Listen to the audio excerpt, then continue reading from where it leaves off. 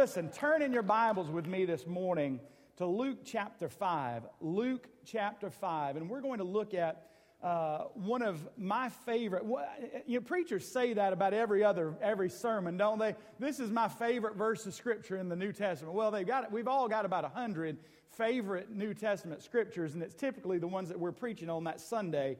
But this really is one of my favorite stories in the New Testament because it demonstrates a lot to us about the availability of God's Spirit to the body of Christ today. And that's what we're going to look at this morning. Several years ago, there was a young preacher, and he was going to preach at a church, and they were looking for a new pastor, and he got up in the pulpit, and he preached a really fired-up message, and afterwards they took the young preacher to lunch, and then they had a meeting, and they said, "Pastor, we were just so moved by God this morning that we really feel like we want to call you as our next pastor. And what we want you to do is we believe that if you'll agree to come and live by faith and pastor our church by faith, you're the man for us." He said, he thought something was a little funny about the way they phrased that. They said, "Well, what do you mean by you want me to come and live by faith?" "Well, Pastor, we don't really want to pay you anything to come and be our pastor, but we figure if you'll just come and live by faith, if you can survive, we know that that's God's will for you." The young man prayed over it for just real quick, and God gave him a word. He said, "I tell you what, there's 6 of you, and you're all very gainfully employed, wealthy men in the community, strong givers to this church. And so there's 7 of us sitting around this table. Why don't we take you all 6 salaries, and then we'll add them all up and divide them by 7, and we'll all live by faith." Well, this morning, some of y'all are doing the math still in your head, and you're like, 6 divided by 7, and you'll get it when you're driving home. Somebody, the math wizards in the community congregation, can help you out. But here's the thing. What we're going to do this morning is we're going to live by faith that over the last 4 hours that God has given me something good to share with you, all right? So we're just going to all gather together on faith this morning and look at God's Word. Here is what I want us to look at this morning. It is one of my favorite stories out of the New Testament. I want us to see how this passage of Scripture relates to us today, not just in the church in general, but specifically to the people here at Solid Rock Baptist Church, and how God's desire is to move in our midst in a fresh way. Because today we're looking at a story about the power of Jesus to heal. But the more compelling part of this story is to see the impact of the ones who brought this man who had a tremendous need into the presence of Jesus Christ. And that's what I want us to talk about. I want us to gain a fresh perspective on this passage of Scripture.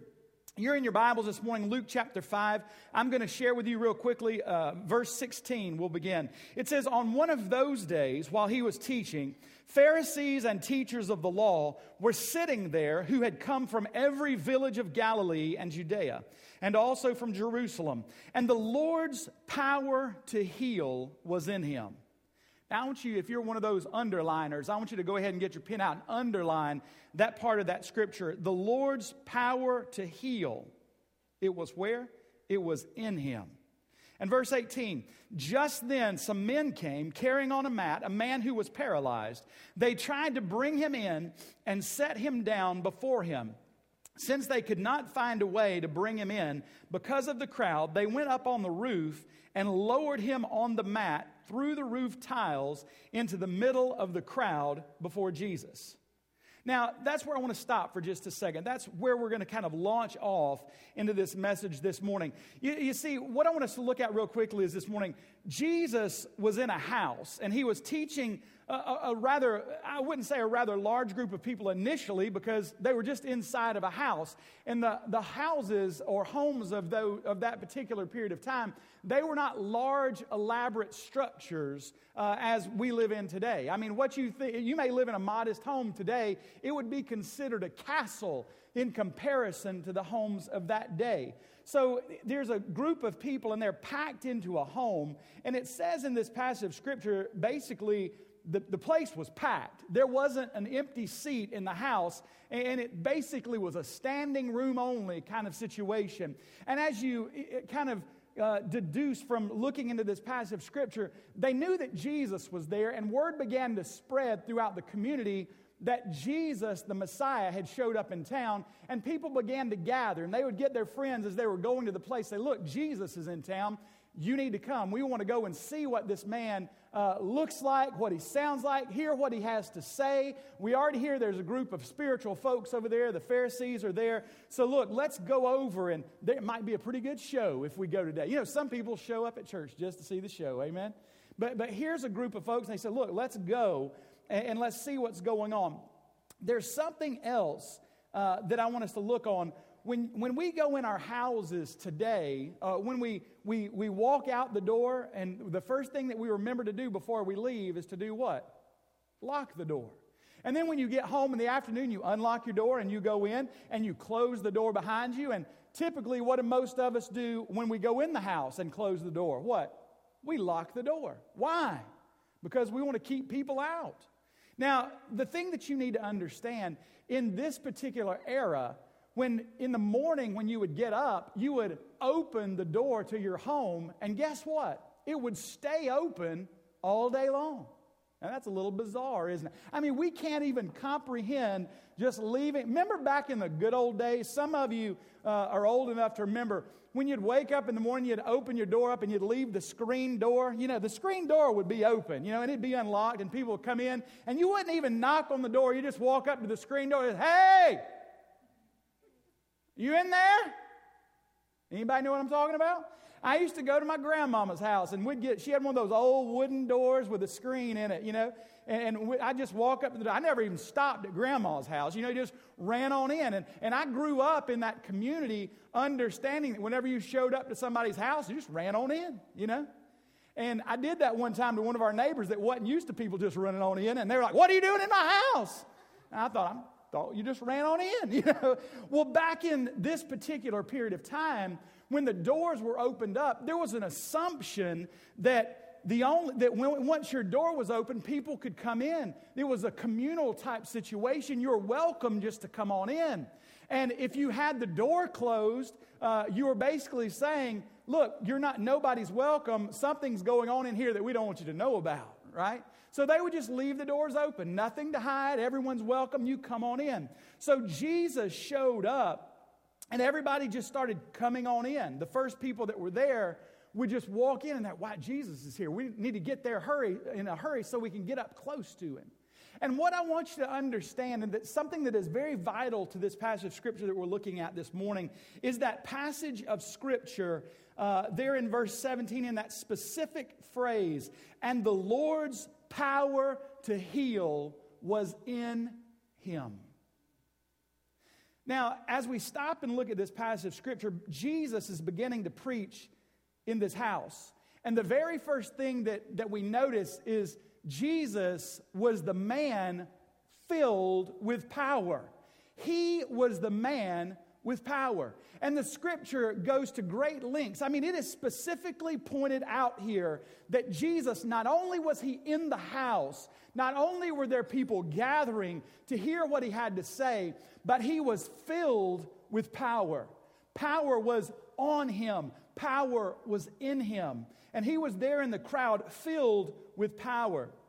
And all of these people began to come, and they did, including the Pharisees, the educated men of their day, the folks with the spiritual PhDs of the Old Testament. And they began to show up, and Jesus was teaching. But here's the thing, he wasn't healing anybody. He wasn't doing anything supernaturally. He was simply there with the power to heal, but he wasn't healing. He was simply teaching. Now, here's Jesus, the Son of God, the Messiah. There's a large crowd that is gathering around him. They're packed into the house. It says specifically that he's teaching, but nobody's asking him for healing. It says specifically that he's communicating, but nobody is coming to him with any specific request. Nobody in the crowd was desperate enough to cry out for help of any kind from Jesus Christ, the Messiah, the Son of God, who was right there in front of them. But nobody was desperate enough to cry out for healing. And that's so vital for us to understand, because that verse of Scripture specifically says, what? The power to heal was in him. Guys, say that with me. The power to heal was in him. Say it again. The power to heal was in him. Now, what we need to understand as we look at this passage of Scripture is here's Jesus. The power to heal is in him. And we see nobody crying out to the Messiah in this particular environment. And the thing that I want to drive home to you first thing this morning on this beautiful, crisp, cool Sunday morning is that passage of Scripture and what it tells us about that gathering there that specific day with Jesus having the full anointing of God on him and the power to heal is on him. And here the people are gathered and nobody is desperate enough to cry out to God to do anything supernatural in their lives. And what I want to tell you this morning is it sounds a lot like the church today. I thought y'all came early in the morning for a word. Do you hear what I said? The fact that there was a large crowd gathered around Jesus, the Messiah, and he was filled with the supernatural anointing, and he had the power to do transformational, supernatural, miraculous things. That's why the people had gathered, because they heard Jesus was in town. They had heard the stories. They had heard what he was able to accomplish supernaturally, things that nobody had ever seen before, things that they had only heard about from generations past. And here's Jesus filled with the power to heal, and they've gathered around and nobody is crying out in desperation. And what I'm telling you today in 2014, as we very much reflect the nature of that gathering of people that morning, in that we do not seem desperate enough to come into the presence of God with hearts open wide, broken-hearted, ready, willing, crying out to God with a fervor, God, I am here today. And I desire to sense the powerful anointing of your Spirit. God, I'm here today and I am broken and I am hurting. And God, I am desperate for you to do something in my life. And that too much is an indicator of where the church is in our generation. Man. Listen, we have become, and worship service for us, I believe, and I'm fearful of, has become a sit and soak experience. We like to come and sit on a nice padded pew, and we like to listen to great music and great singing, and we like to enjoy anointed preaching, and we've just come for the show, and we want to soak it all up. And we go out and we say, man, what a great worship service. What a great message. What a great testimony and song this morning from the soloist. What a great job the band did today. I mean, that's a scary looking group of guys that sits up here, by the way. I mean, nobody gets out of hand when these fellas are up here picking and grinning, do they, huh? They're good. But listen, what God desires of the church in our generation is that we become desperate again for the anointing of the Spirit of God. Listen, we underestimate the power of the Spirit of God, God's ability to intervene in our lives. I mean, we don't realize how desperately we need Jesus to come into our lives. We talk about it a lot. We come and sit in Sunday school classes and we nod our heads in agreement and say, yeah, we need that. We need that. But here's the thing. Do you know what our biggest problem today in the church is? It's not even the fact that we're not desperate enough for the Spirit of God. The biggest problem that we have in our churches today is our own sinful pride. Why? Now, what do I mean by that? I'm not even talking about arrogance. I'm talking about pride. Pride that hinders us from coming into the presence of God and crying out to God in desperation that we are in tremendous need of God to do something different, of God to change something in our lives, of God to come in and completely remake what is going on. We need to come into the church and drop our pride and drop our guardedness and say, Father God, I'm coming here today as a broken vessel. I'm coming here today as a spouse who desperately needs you to redo something in my marital relationship. I'm coming here today as a parent, and Father God, my heart is broken over my children, and it may not even be the fact that they've done anything wrong. You are just wanting God to pour out an anointing of covering and protection around them, and you're just broken for them, and you see what's going on in our society, and Father God, I'm desperate that you just pour out your anointing on my family, and God, pour out your Spirit and your covering over my children, and God, I'm coming to you today, and I'm just desperate. God, I need healing. God, I need physical healing. God, I need clarity. God, I need you to renew my purpose and my vision for my life. God, I just need to know that you've placed a calling on me. And God, I am desperate today for something different than the monotony of what I've been doing with the things that you've given me day in and day out. And God, I'm ready for a fresh anointing and personal revival. And guys, the thing that keeps us from doing that is our own pride. And we have bought into this lie, and I'm telling you, it is a lie straight from the pit of hell. I mean, Satan has fed us this bill of goods that says, look, you don't want anybody else to know that you're struggling. You don't want anybody else to know that you're confused. You don't want anybody else to know that you have doubt. You don't want anybody else to know that sometimes your faith is weak. And we have bought into that bill of goods in the church today. And what we call it, it's not even holier than thou. It's just, I want you to think that I'm holier than you. And really, I'm dying inside. And Satan has convinced me that if I admit that, I will look weak. Do you know what? That's what we are.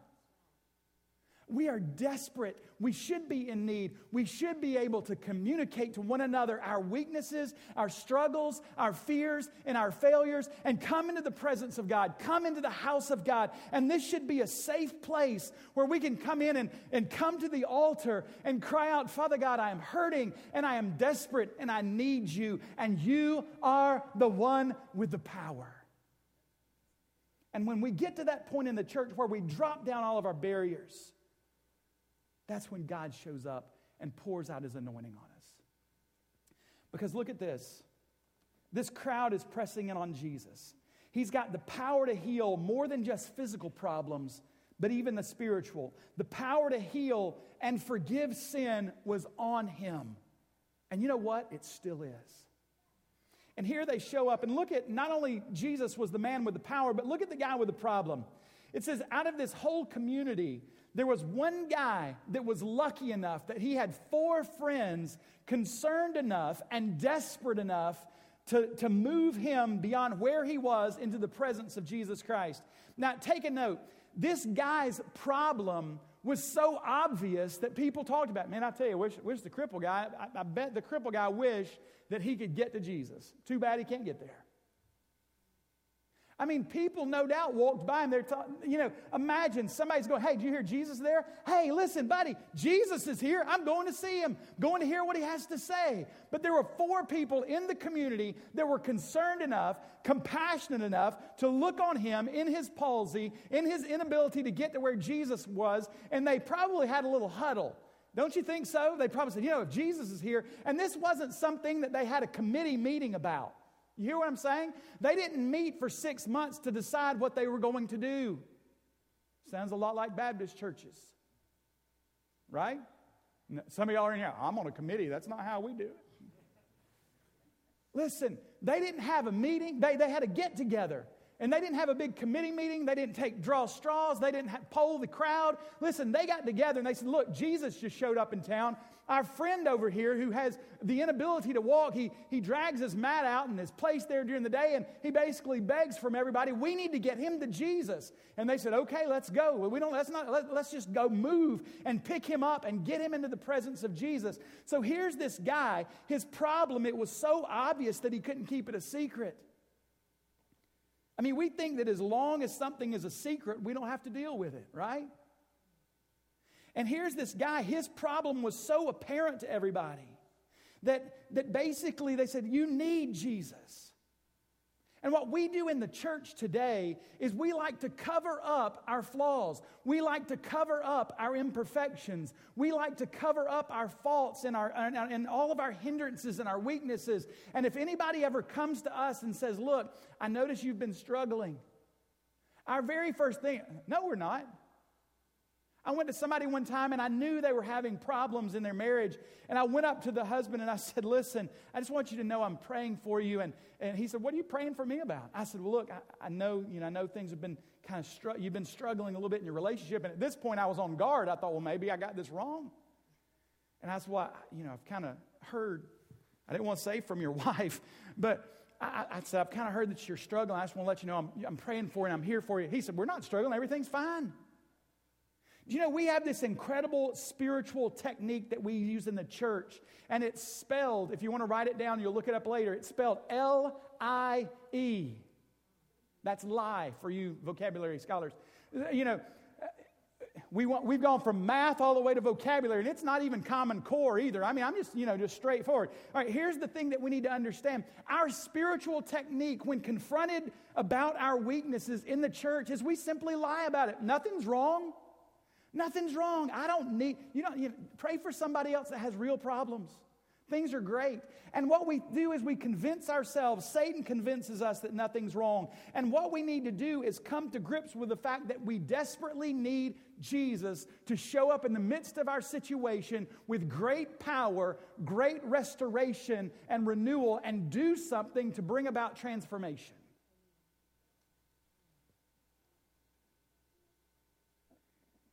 So here's this crowd gathered around the house. So many people, there's no telling how many were gathered, but it was deep. It was thick. They were pressed into the door just to hear what was being spoken about inside. And these men, and we know the story, they took their friend on the pallet up to the roof.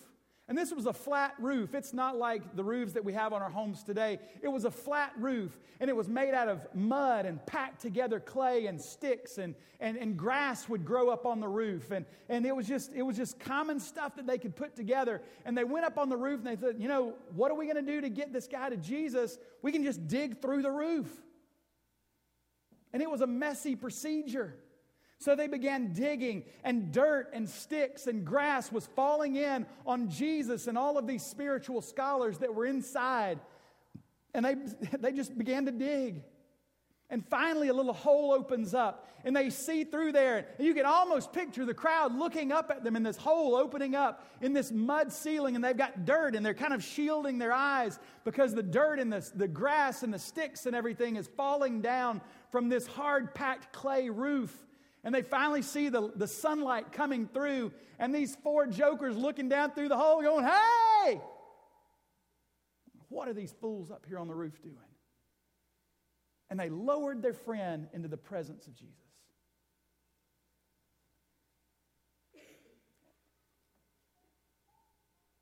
It's interesting. Sometimes we have to get a little dirty in order to get where Jesus needs us, right? Sometimes it's the dirt that keeps us from coming to Jesus because we like to lie about it and hide it and say the dirt's not there. But sometimes we got to work through some stuff in order to get into the presence of Jesus where He desires for us to be so He can do the real work of transformation. And here's the lesson, and write this down. You'll never receive the power of Jesus in your life if you don't seek for it. That's transformational right there, isn't it? You're never going to receive transformation and power from Jesus Christ unless you seek for it. These guys weren't just desperate for themselves. They were desperate for their friend. And they did everything in the world they could do to get him into the presence of Jesus. Why is that transformational? Jeremiah chapter 29, verse 13 says, you will seek me and find me when you search for me. Does anybody know what the rest of that says? With all your heart. You'll seek for me. And the minute that you're going to find me is when you're seeking for me with everything that you are. What that verse of Scripture could really say is, listen, if you really want me, if you really want to experience the fresh anointing and the power that I have readily available for you, when you start seeking me with desperation, then you'll find it. Man. So they tore the roof apart.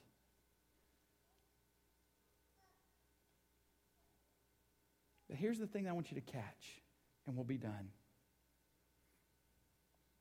The first thing that Jesus noticed about these men, it says that he saw their faith. Did you catch that?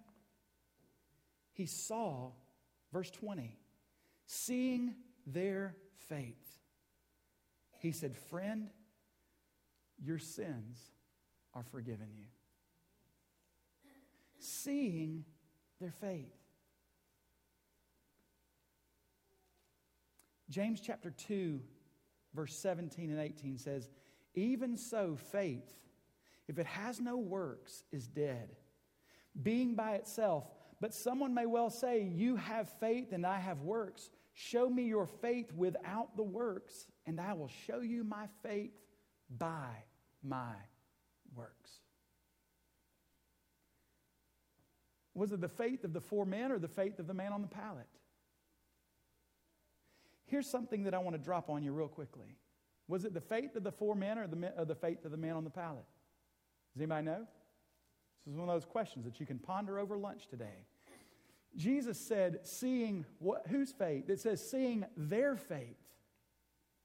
Seeing their faith. And then he spoke a word to the man on the pallet. He said, "Your sins are forgiven." Listen, how many of you people in here today know somebody that's lost? Anybody? If you don't, you're not hanging around enough folks out of church. Somebody told me one time, said, "The longer I've been in church, the fewer sinners I know." I said, "Well, then you have a problem." And they looked at me and said, "Well, I thought that was the whole goal of it." I said, "No, actually," I said, "the goal, at least if you read Scripture, is God has anointed you and gifted you and given you a command and a vision to reach out to the people outside the church. You come to church to be fueled up and fired up and fed with the Word of God and trained up so you can go out into the masses and share the love of Jesus Christ and the transformational message that comes through the blood of the cross. So if you don't have any lost friends, you need to get to work and find some. Amen? Because in this passage of Scripture, the verse of Scripture very clearly says, and we can't overlook it, seeing their faith. He said, "Friend, your sins are forgiven you." These four men were not only desperate enough for themselves to get into the presence of God, but they were desperate for the situation that their friend was in. Do you catch that? They were desperate for their friend. How many lost people are you desperate for? How many neighbors that are going through a difficult time in their marriage are you truthfully broken over? How many neighbors of yours who have children that have kind of gone off the beaten path and done some things that are they're not living the way they should be living, how broken are you for them? Or is it another opportunity to gossip about those poor people down the road? Huh? Am I stepping on toes? You see, God's desire for the church is not only that we would be desperate for ourselves, but that we would be so broken and desperate for the people around us that our hearts would literally ache. When these four men found out that Jesus was in town, do you notice that at least one of them, his first thought was not for himself, but his first thought was for the man who was unable to get to Jesus. And his first action was to go find his friends and say, "Look, we need to get him to Jesus." That's the desperate heart for the lost world around him. Guys, we need that in the church today. So Jesus saw their faith.